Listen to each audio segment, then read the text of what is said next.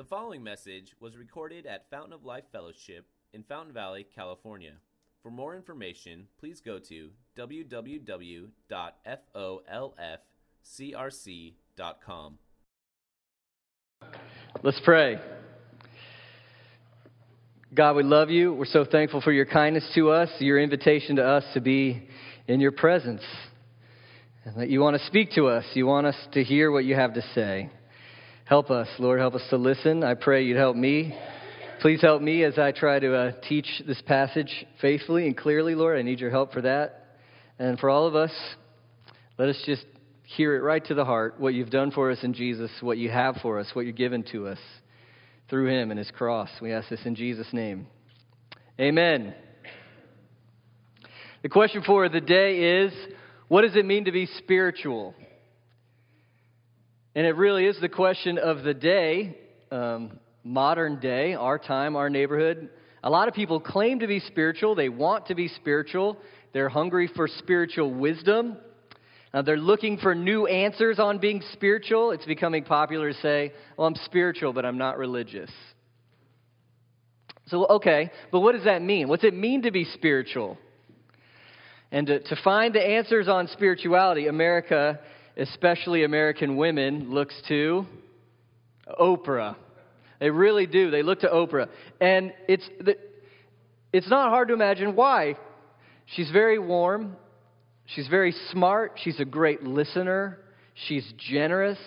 She's vulnerable. She shares her own story. And she's also passionate about the issue of spirituality. It's all over everything she does. It's all over her website, her shows. And she continually spotlights many authorities on spirituality for her audience to consider. So I was interested in this, and I watched one interview on the subject with a woman named Elizabeth Lesser, who is a spiritual advisor or leader.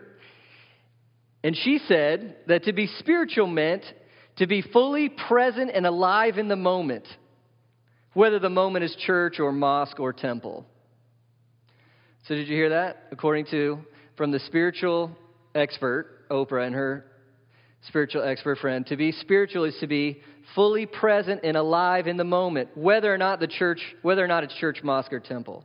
So if you just take a step back, let's think. It sounds like the real thing is the spirituality, and the religion or the practice of it is just the wrapping paper, right? So it's not really that important which religion it is, as long as you're being spiritual.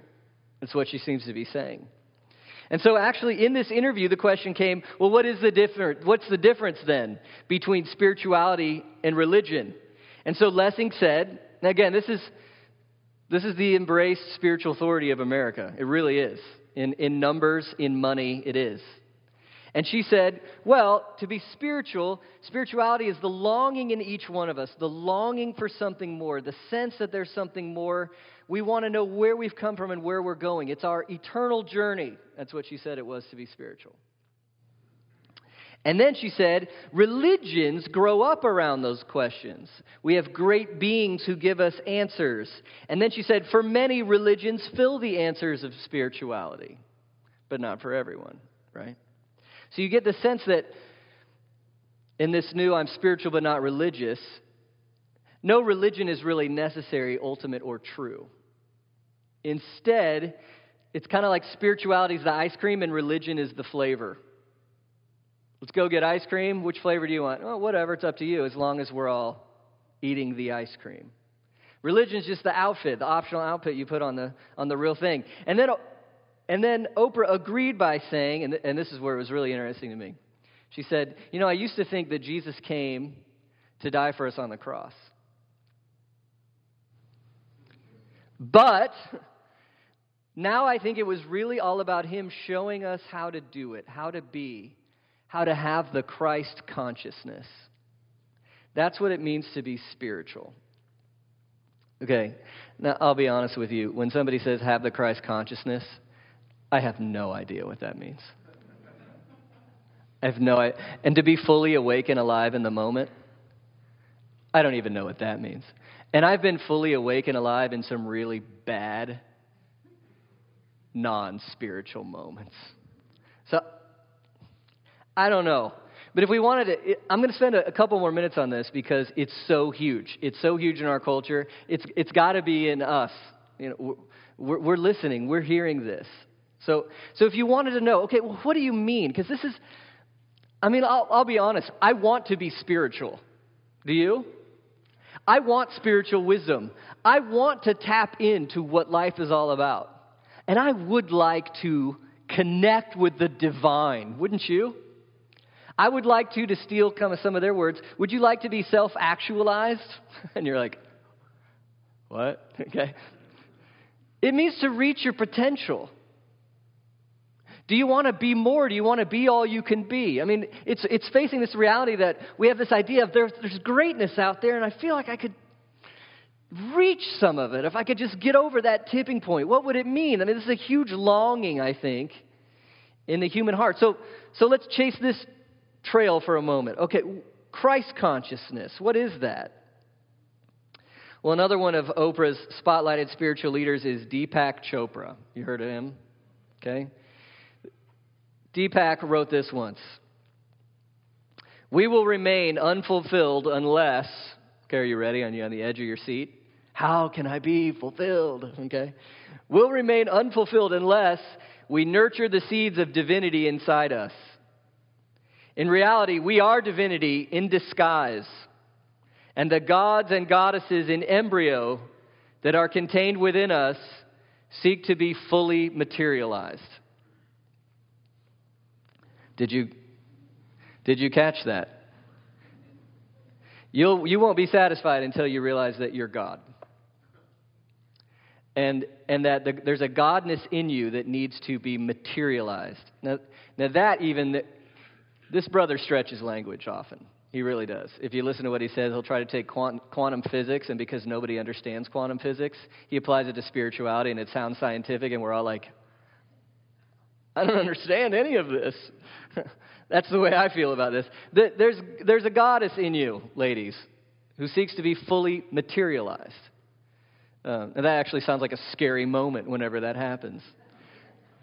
But it's actually, he's using language loosely, but he's saying that to be spiritual is to realize that the answers are within you, that you have the divine in you already. You are all you need.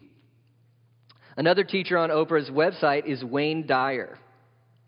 And here's something he once wrote. This has got to be one of my least favorite quotes in the world.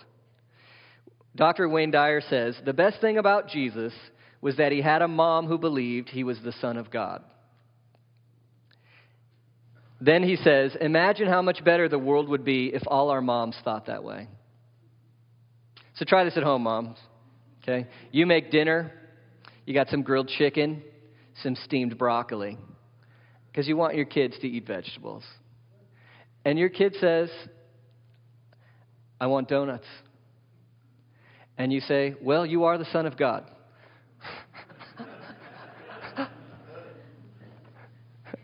Eat your donuts. Would you ever want to deactualize the seeds of his divinity? And it sounds silly, okay? Now, I'm making light of it a little, I confess. But this is American spirituality. This is the institution of American spirituality.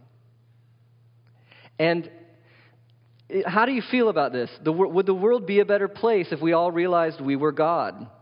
So there's good evidence to think that what they mean by Christ consciousness is to learn from Jesus, who's an enlightened teacher, to think great things about yourself. Jesus wants you to realize you're divine. That means, and this is convenient because if you're divine, you're the authority. And how do you know what's right and wrong if you're divine? Well, it's what you want that's right.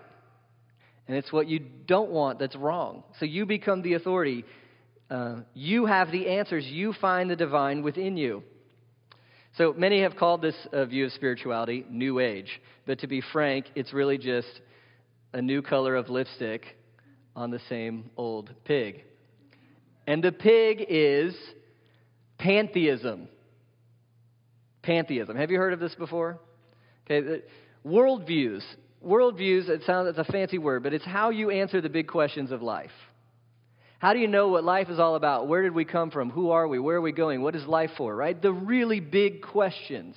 Wisdom, okay? The way you answer those questions, that's your worldview. For some people out there, it's I don't know, and I don't know, okay? But your religion is I don't know-ism. You make it up as you go. It doesn't feel right, does it? You'd like to know more. Pantheism sees the universe or the world as a closed system. There's just one thing. And pan is that theism. Theism is God. Pan is like all. So God is all. He's in all. All is God. God is all. There's a spiritual, divine thing that flows through everything because it's a closed system. There's just one thing. And so God and creation are the same. Now you have to look into the creation to find the spiritual reality, but it's in everything. And that really is what you're getting from Oprah, her teachers, and the website. It's pantheism.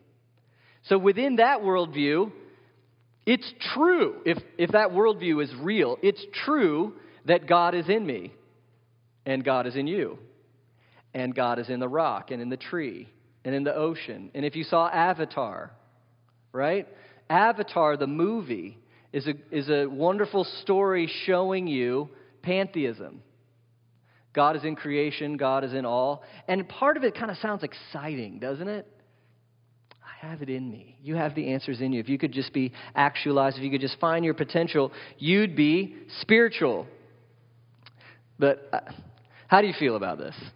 I mean, I realize I'm speaking to mostly church Christian people, so I can guess how you feel about it. But when I think about it, I'm totally unimpressed because, first of all, it's hard to, just rationally, how do you have a cause?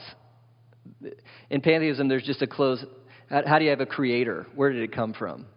Also, there's no meaning or purpose. There's just seasons. Pantheism is like a dryer. It just spins the cycle.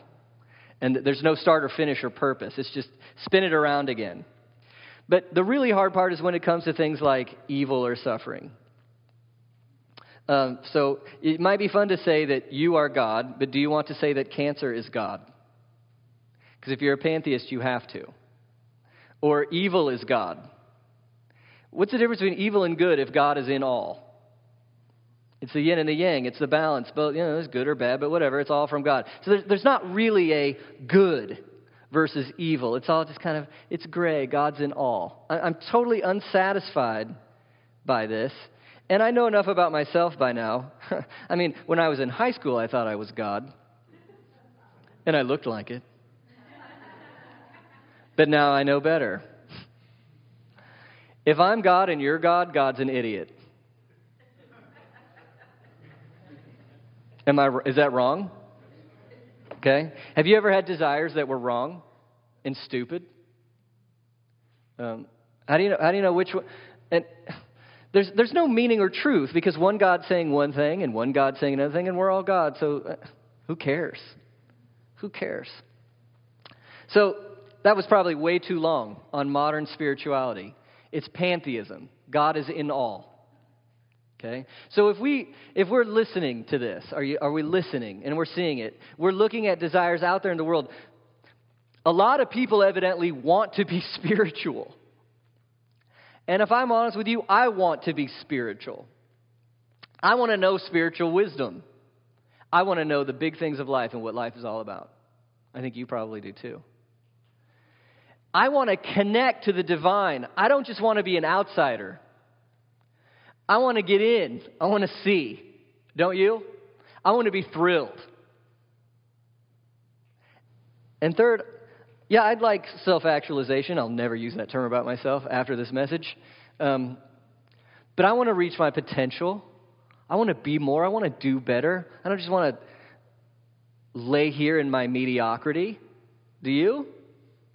So if these are the questions out there, and say we agree that pantheism can't answer that. It can't do it. What does? And do Christians have an answer to meet these questions and these needs? Can we offer true spiritual wisdom?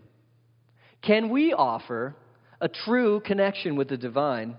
Can we offer a real self-actualization? Do we have answers for this? Well, yes. Yes, we do. And we're continuing our study through Apostle Paul's letter to the Corinthians, and his subject today is true spiritual wisdom. The Corinthians came from a culture that valued self and pride. Their version of wisdom was self-sufficiency, self-promotion. And we see they were a train wreck because of it.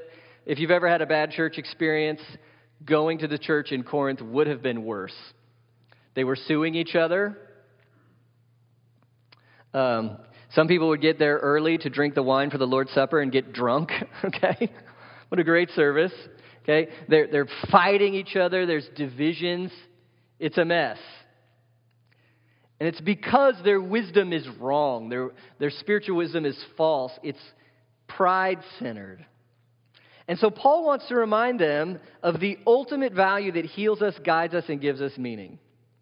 And as we saw last week, the thing Paul always says is, we preach Christ crucified. We preach the cross. We preach the Son of God who came to live a perfect life, and he died on the cross in your place, and he rose again from the dead. We preach a message that crushes our pride and that brings us to humility. And the irony is, in the apparent foolishness of this wisdom that crushes our pride, that's where we find life. That's where we find wisdom. That's where we find connection to God himself. That's where we find our potential. So we're going to see today, from this core value, this core message of Jesus and him crucified, all the answers to what we need. We have a better God, a better wisdom, a better spirit, and a higher potential. You ready? This is a boxing match between Jesus and all the other stuff. And Jesus is saying, I'm better, and I'm better, and I'm better, and I'm better. Okay? So first of all, a better God. This should take like 4 or 5 messages all by itself, so I'm really going to try to shrink it. That, if pantheism's true, you don't get to have anything unique other than yourself. Because the God in the trash, the God in the evil, the God in the foolishness, the God in the suffering, the God in the wealth, it's all the same. You don't have anything unique. And you're just dreaming up, you're hoping that you can connect. There's no meaning there. There's no source there. It's empty. But Christian worldview is totally different. Remember, pantheism is one locked universe, all here. Christianity is twoism. Two. So there was a time before creation, when creation was not yet. And there was a transcendent God, a holy God, a triune God, Father, Spirit, Son, one God, 3 persons. And this God is ultimate and self-sufficient. The word we use is holy. He's set apart. He's so different. And he has all he needs in himself. So we see that God himself, he's ultimate, not creation, and he's the one who begins it. He's the starting point. He's the creator. So he starts things with a purpose. There's a story. There actually is a meaning. There's a beginning and an end. There's a purpose. There's a hope. It's going somewhere because of this God. We also see that this God is personal. So if you want to tune into your pantheistic force, there's nobody going to talk to you there except for your own imaginations.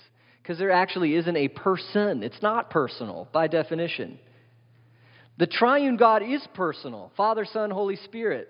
So the Father is not the person of the Son. The Son is not the person of the Spirit. They're 3 persons in unified community. Triune. Which means there's love. There's fellowship. And do you believe in the reality of love? Every rock song, right? I want to know what love is. I want you to show me. Anybody from the 80s tracking with that one? Okay. Reach further back. All we need is love. Okay, love. I haven't met too many people who are like, don't believe in love. I mean, if we want more glam rock, love hurts. Love scars. Love wounds. Loves Mars. Yes, it does. But it exists. Okay? If you're a pantheist, love doesn't exist. If you're an atheist, love doesn't exist. It's just feelings. It's just things that happen in your matter at this temperature. Love's not ultimate. But if the triune God is real, love is eternal. Love has always been. Love is perfect. Love is where it came from. Love is where it's going. Love is real because of this triune God. Personal, Father, Son, and Spirit. And love is gracious. The Father sent the Son and the Spirit to bring sinners to himself. The story of Christianity is like a big hug. It sounds kind of cheesy, but that's what it is. The Father says, I want to save sinners by grace. Grace means, church, do you know it? Let's be cheesy. 2 words you need to have for grace. Undeserved love. The first part is especially the one you need to keep in your pocket. Say it again. Undeserved. Undeserved love. So does God love you because you deserve it?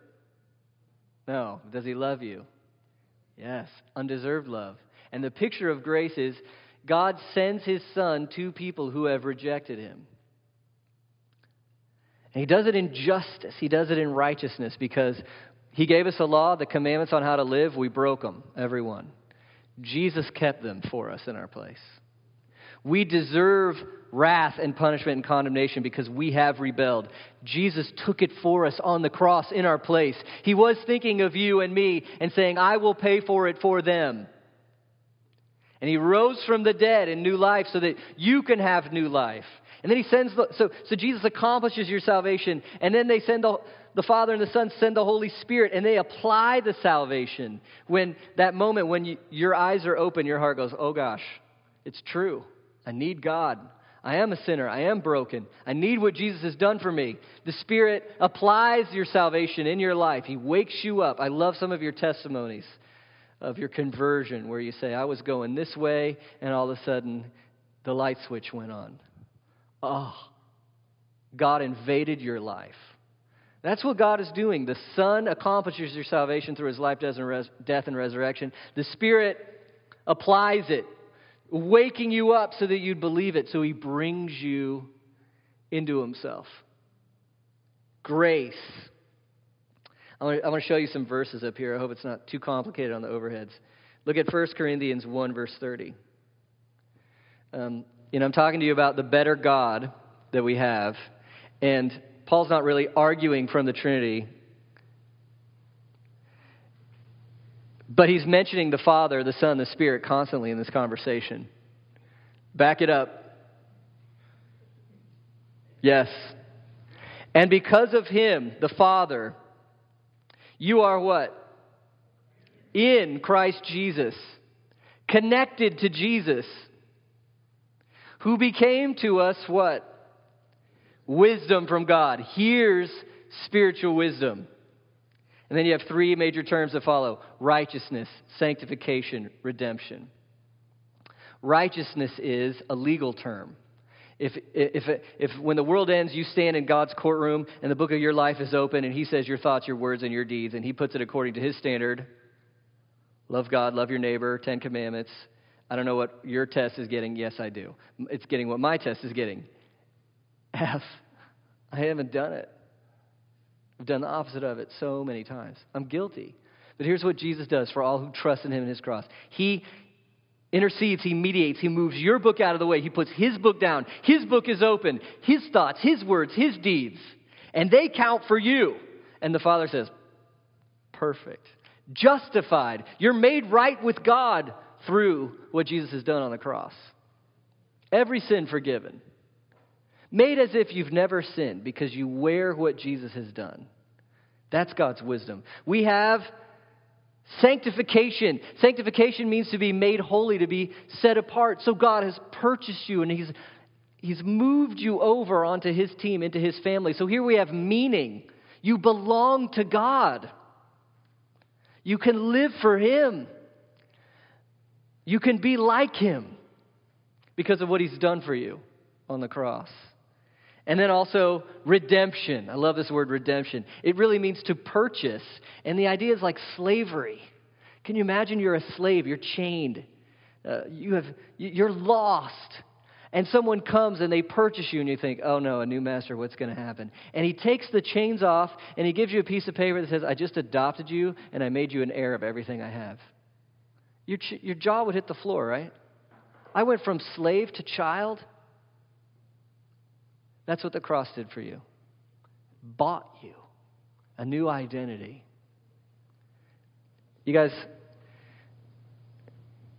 we have a better God. I'm not saying that out of pride. I didn't invent this. I didn't make this. I never could. But this is the best God. This is love. This is grace. This is truth. We have the better God. We also have the better wisdom. Now, get with me in your Bibles, will you? 953. Look at verses 6 to 8 on page 953. Just by the way, as you're getting there, if you don't have a Bible, we would absolutely love to give you one of these. Just take it. We love to give these away. Don't feel awkward about it. Just take it. We want you to have one. So, we'll be offended if you don't take one. How about that? Look at the better wisdom. Verse 6 to 8. Yet among the mature we do impart wisdom, though it's not a wisdom of this age or the rulers of this age who are doomed to pass away. We impart a secret and a hidden wisdom from God, which God decreed before the ages for our glory. None of the rulers of this age understood this. If they had, they wouldn't have crucified the Lord of glory. So Paul is really saying, just because I've been attacking your popular fake wisdom doesn't mean we don't have any as Christians.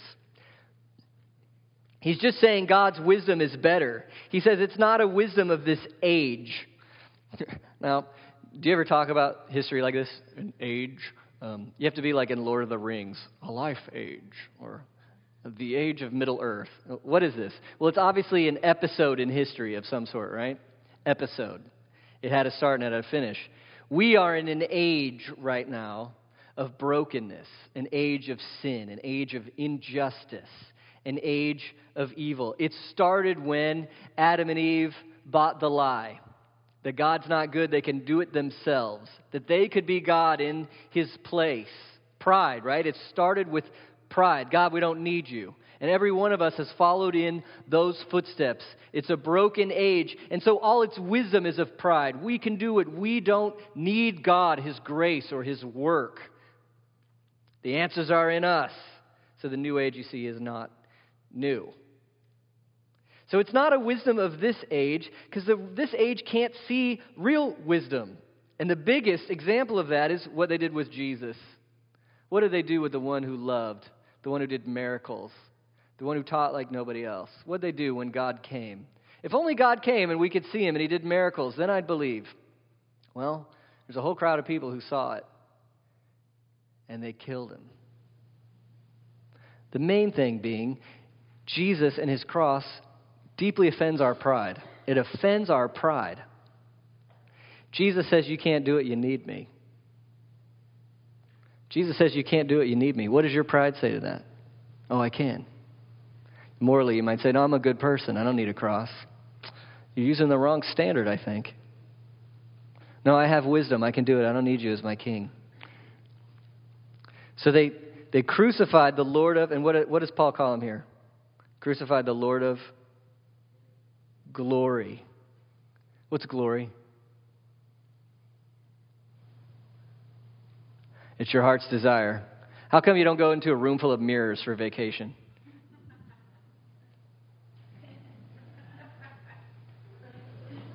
Glorious. Yeah. Can I go somewhere else, please? Okay. Where do you go? You want to go to Hawaii. You want to go to the Grand Canyon. Or you want to see somebody that you love. What are you looking for? You're looking for glory. You're looking for beauty. You're looking for majesty. You're looking for something awesome to thrill you. Jesus is the Lord of glory. God's creation is awesome, isn't it? How awesome is God? Oh, what would it be like to see him? Glory. He's the Lord of glory. The world didn't see it. Crucified him. We impart, verse 7, a secret and hidden wisdom of God, which God decreed before the ages for our glory.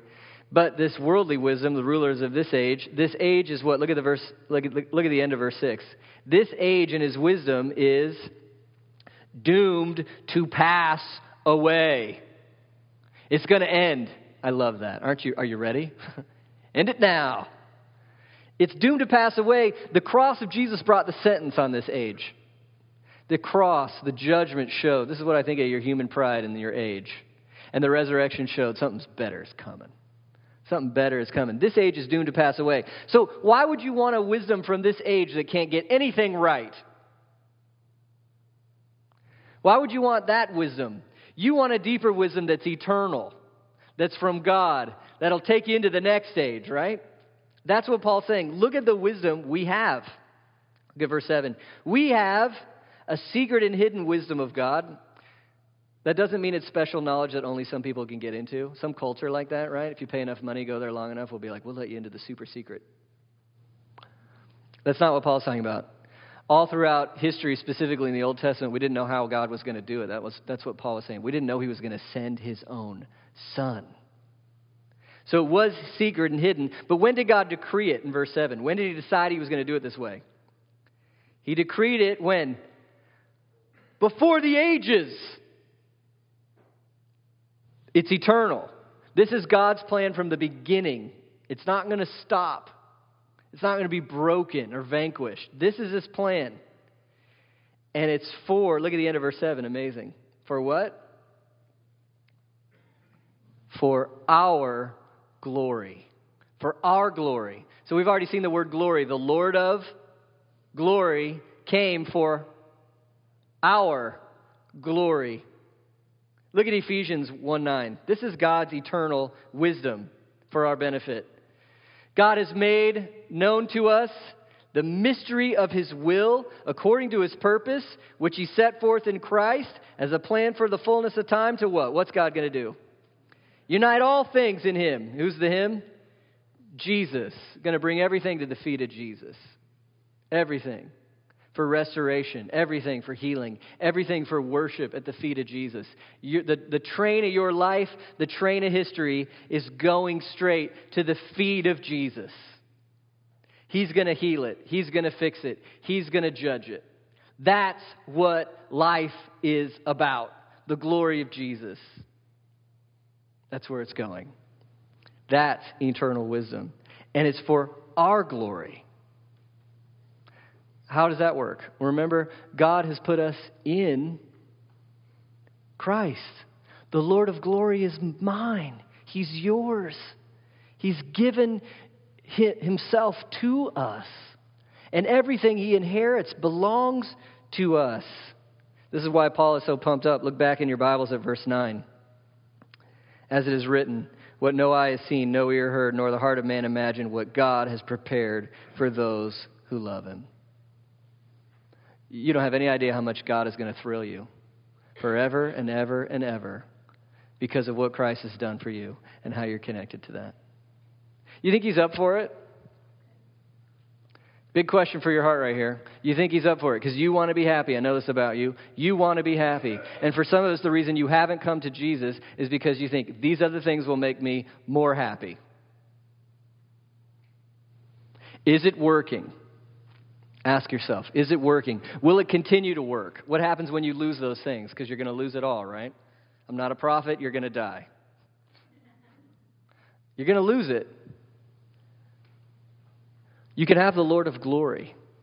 You don't have to do anything super special. You don't have to fix all the wrong you've done. You just have to look to him and say, save me.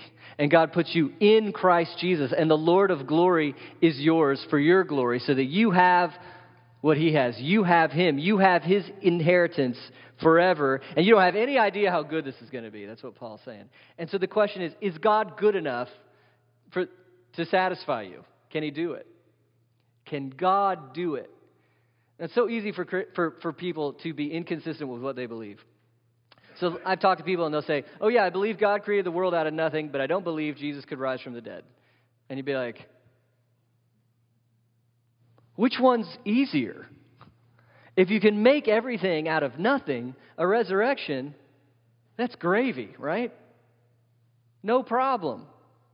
If God can make all these beautiful things that give you some satisfaction, can he himself satisfy you? Is he good for it? If he sent his son to die for you, is he trustworthy? Can you trust his motives toward you? We have the better wisdom in God. Look what it says in 1 Corinthians 3:21. In Christ.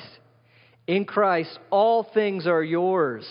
The world or life or death or the present or the future, all things are yours and you're Christ and Christ is God's. Isn't that awesome? The world, the history of the world is about the glory of Jesus, and you can have it. You can be in Him, with Him, belong to Him through faith in what He did for you on the cross. We have a better wisdom. Not only have a better wisdom, we have a better spirit. Back in your Bibles, look at verse 10. These things God has revealed to us, what? Through the Spirit. So, look at that word revealed. What does revealed mean? Somebody had to show you. Okay? Again, this doesn't work with pantheism. With pantheism, where do you find all the answers? I've revealed to myself that I'm God. Look, I don't know what you find when you search deep into your heart and your mind. I find a lot of stuff in there. None of it's God. Okay? If you're feeling especially divine this morning, what would happen if we played all your thoughts on the video projector in front of us? Would you have any friends anymore? Okay. If we heard a tape recorder of everything you've said, no, not the good stuff you're pulling out, but all the other stuff you said. How would that? I would run. If they're like, hey, we got a new recording of everything Matt said, I'd be like, I'm out of here. Okay. Don't look in yourself to find God. The transcendent God has to come talk to you and say, here's what's up. He has to come visit you and say, know me. And He does this by the Holy Spirit. And so Paul shows us two things about the Spirit, who He is and what He does. Look at the end of verse 10. For the Spirit searches everything, even the depths of God. Who knows a person's thoughts except the Spirit of that person which is in him? So also no one comprehends the thoughts of God except the Spirit of God. Who is this person, the Spirit? Is the Spirit a force or a person? Person. Thought, will, passions, person. Look at, what does He search and know? End of verse 10. The Spirit searches and knows what? Everything. Even the depths of God. Do you know the depths of God? I don't know the depths of myself. I don't know the depths of much at all. You would have to be infinite to know the depths of the infinite God. And that's who the Spirit is. He knows. And then Paul says, hey, just like you know your own thoughts better than anybody, that's how the Spirit knows God's thoughts. Just like you know what you're thinking quicker, faster, more completely than anybody else every time. You know. The Spirit knows the thoughts of God. He is God Himself. He is infinite. Now, if you wanted to connect to the divine, do you want to find a little happy divine spark in yourself because you watched Oprah? Or do you want the third person of the Trinity, the Holy Spirit, who is the person of love between the eternal Father and the Son? Do you want Him coming into your life and revealing God Himself to you? That's what I want. That's the real thing. It's a better spirit. And look what the Spirit does in verse 12. We have received not the spirit of the world, but the Spirit who is from God, that we might what? Understand what God is giving us. If you believe in such a thing as a Messiah on a cross dying for you and saving you, do you know why you believe that? It's not because you're smarter or more right or better than anybody else. It's because God Himself came and tapped on your shoulder and said, know me. Know me. See me. If your heart gets excited about having God as your Father and about being with Christ forever and ever, and you love that Jesus died for your sins, and you want to be like Him, guess what? The Holy Spirit has come to you and spoken to you and revealed Himself to you. You do not know what you have. You have the better Spirit. Look what the Spirit does in Romans 8:15. You did not receive the spirit of slavery to fall back into fear, but you have received the spirit of, drum roll, move forward. Spirit of what? Adoption. And what do you cry? What does your heart cry? Father. Abba is like, it's a familiar word. Daddy. Papa, something like that. It's a word of intimacy and connection. If your heart says, Father, I love you, I need you, that's the Holy Spirit in you. That's God Himself pulling Himself to you, saying, know me, see me. Verse 16, the Spirit Himself witnesses with our spirit that we are children of God. And if children, then what? Heirs. What does that mean? I was in a play once when I said, I am the heir. And everyone laughed, and I was like, I'm supposed to be like moving and passionate, but they're laughing at me. Heir. What does heir mean? You inherit. You inherit. What does God have to give you in His inheritance? What does God own? What's He got? And He's going to give it to you in Christ forever. And the Spirit says, yeah. Do you want it? Do you taste it? Is it drawing you in? We have a better spirit. By the way, how do we hear from the Spirit? Pantheism says, look within. I've made fun of that enough this morning. What does the Spirit say? Look at verse 13. Paul says, we impart this in words not taught by human wisdom, but taught by the Spirit, interpreting spiritual truths to those who are spiritual. Just for now, for time's sake, look at verse 13 again. We impart this in what? Words. Now, words doesn't feel very sexy, exciting, romantic. Don't you want a bulletin? Don't you want like a vision of light? Or don't you want somebody to read your palm? Or have an inkling? Or maybe a crystal you could hang in your car? What's the problem with all that stuff? My problem is I really feel like this is made up. I might as well go to the movies. I'm just making this up. You know what's so wonderful about words? What do you like about words?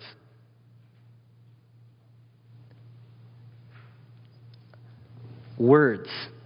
We're all looking at the same words. I can trust it. There it is. It's an idea. It's a concept. It is this. It's not that. I can sit on it. I can rely on it. It's consistent. It's the same. We can look at it together. It's not just, well, my dream and my experience. No, my dream and my experience. No, we have content, actuality, reality. Look, when the Spirit talks to you, He's not just leading you in a game where you're chasing your tail. He has given us everything we need in the Scriptures. All Scripture, Paul says, is what? Inspired by God and profitable. The Spirit wrote this book as a letter to you, for you. Skip to 2 Timothy 3:7. This is why we have a hard time with what the Spirit says sometimes. 2 Timothy 3:7, the first word is, skip. What's the first word in 2 Timothy 3:7? It is? No, 2:7. Next slide. Next slide. Okay, there's the word that's hard. What is it? Yeah. What was it again? Think. Okay. How many of you are like, I should go to the gym? I'm not going to. I'm going to eat ice cream. Which is easier? Eating ice cream is easier. I could read my Bible or I could watch TV. Which is easier? Watching TV. Why?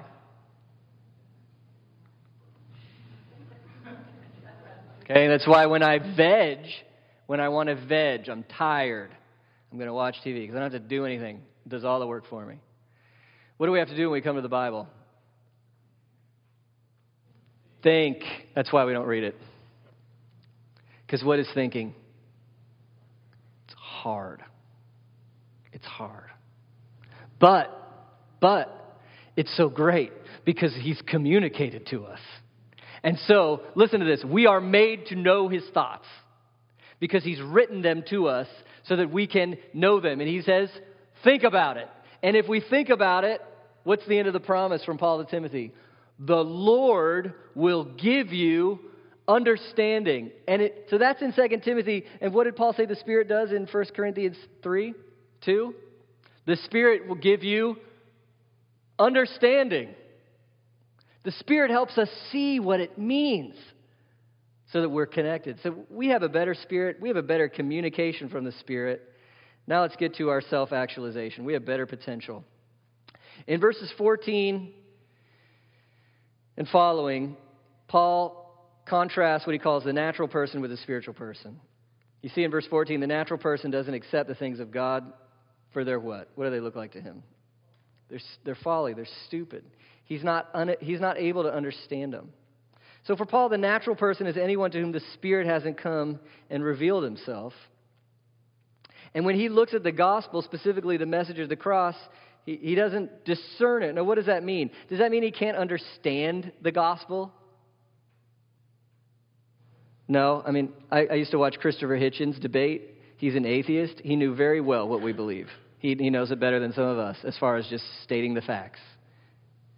What is it with Christopher Hitchens? Is it that he can't understand the facts of what the gospel says? No, when he looks at it, what does he think? Or I guess I should say, when he looked at it, what did he think? That's stupid. It's stupid.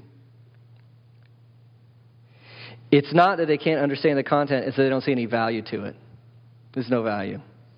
It's not beautiful, it's not important. But the spiritual person, we can see. We can see. The Spirit has come and shown us that Jesus is the Lord of glory and the cross is precious. This leads to our full potential. Look at verse 15. Look what we have. The spiritual person judges all things. What does that mean? Should we take this and be like, hey, I'm a Christian, I'm a spiritual person, I have all the answers all the time. Just come to me. That won't work very long at all. No. Let's throw that option out. That's not what it means. Well, what does it mean? Well, listen. We have God's Word. We have the gospel, the news of what Jesus has done. And we can see now, can't you see how everything fits together for the glory of God? C.S. Lewis said, I see the sun not just by looking at the sun, but because by it I see everything around me. That's Christianity for me. Christianity makes sense of love, justice, sex, marriage, suffering, work, evil, goodness, parenting, fatherhood. Christianity shows, I feel like this, I see it. It makes sense. Because of what the Bible says, what the Spirit shows. We can judge all things. We have purpose. We have meaning. All the isms out there in the world can't answer the ultimate. They can give you lots of good wisdom about a lot of good things, but they can't answer the ultimate. Only Jesus and His cross can. Really, in Christ, we can judge all things. Not only that, we can't be judged. Look at 15 again. The spiritual person judges all things, but is himself to be judged by who? No one. Do you ever feel judged? You're like, all the time? Okay? It's terribly unpleasant. Paul's judged too. People want to kill him. They call him all sorts of things. So he's not saying people don't say things about him, but what is he saying then? He's saying their judgment doesn't stick. It doesn't matter. He's saying we're free from the judgments of the world. We're free from their evaluation of us. Oh, wouldn't that feel good? Wouldn't that feel good to be free? How is that possible? Well, see, we've already been judged by God in Christ. And what did He say about us? Righteous. What did He say about us? Adopted. What did He say about you? Desirable. Loved. Inheritor. You have an identity that no one can take, no one can touch. Do you know the freedom that comes with that? The freedom to love, the freedom to be, the freedom to sleep, the freedom to have peace because God has declared something about you. The world can't judge me anymore.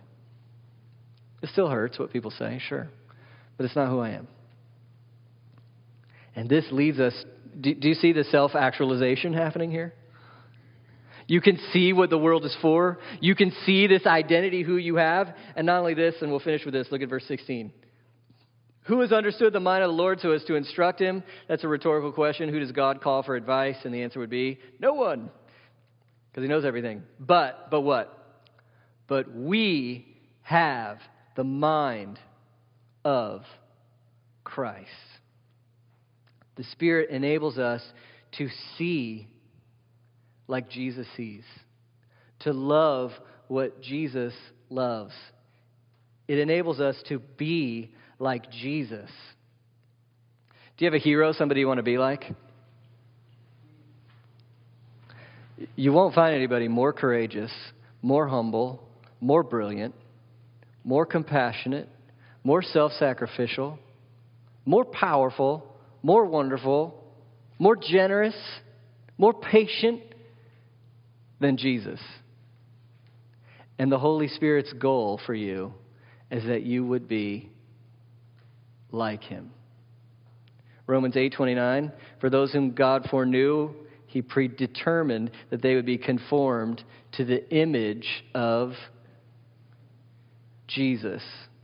Can you get higher than that? Is there a better self-actualization than glorifying the character of Jesus Christ in your life?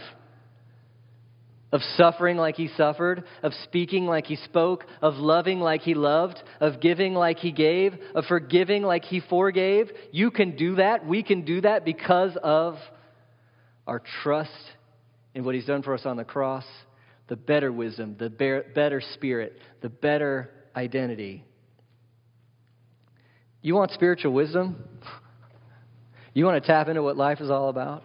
You want a connection to the divine? You want to find out who you are and what you can be? The answer is here in the gospel. Jesus and him crucified. It humbles your pride. It says, you're a sinner, you need me. And when we come and the Spirit helps us see it and we go, yes, that's true, you're right. And then we see all that God has for us all of a sudden because we are in Christ by faith. We're going to celebrate that as we take the Lord's Supper together. It's all right here.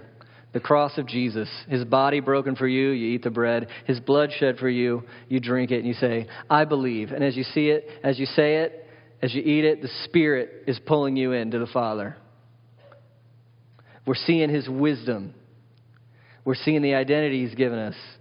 And we're enjoying what it means to be really spiritual. Will you pray with me? Father, thank you for giving your Son. Thank you for spiritual reality, spiritual wisdom. Lord, help us to tap in. Help us to trust it. Help us to come together as a community to your word. Help us to see the gospel with eyes of faith. Speak to us, Spirit. Show us, sitting in this chair right now, the value of Jesus and what he's done. And help us to trust in him. And then, Lord, just tidal wave on us the knowledge and the understanding of all you've done for us. Who we are, what we have in Christ. We pray this in his name. Amen.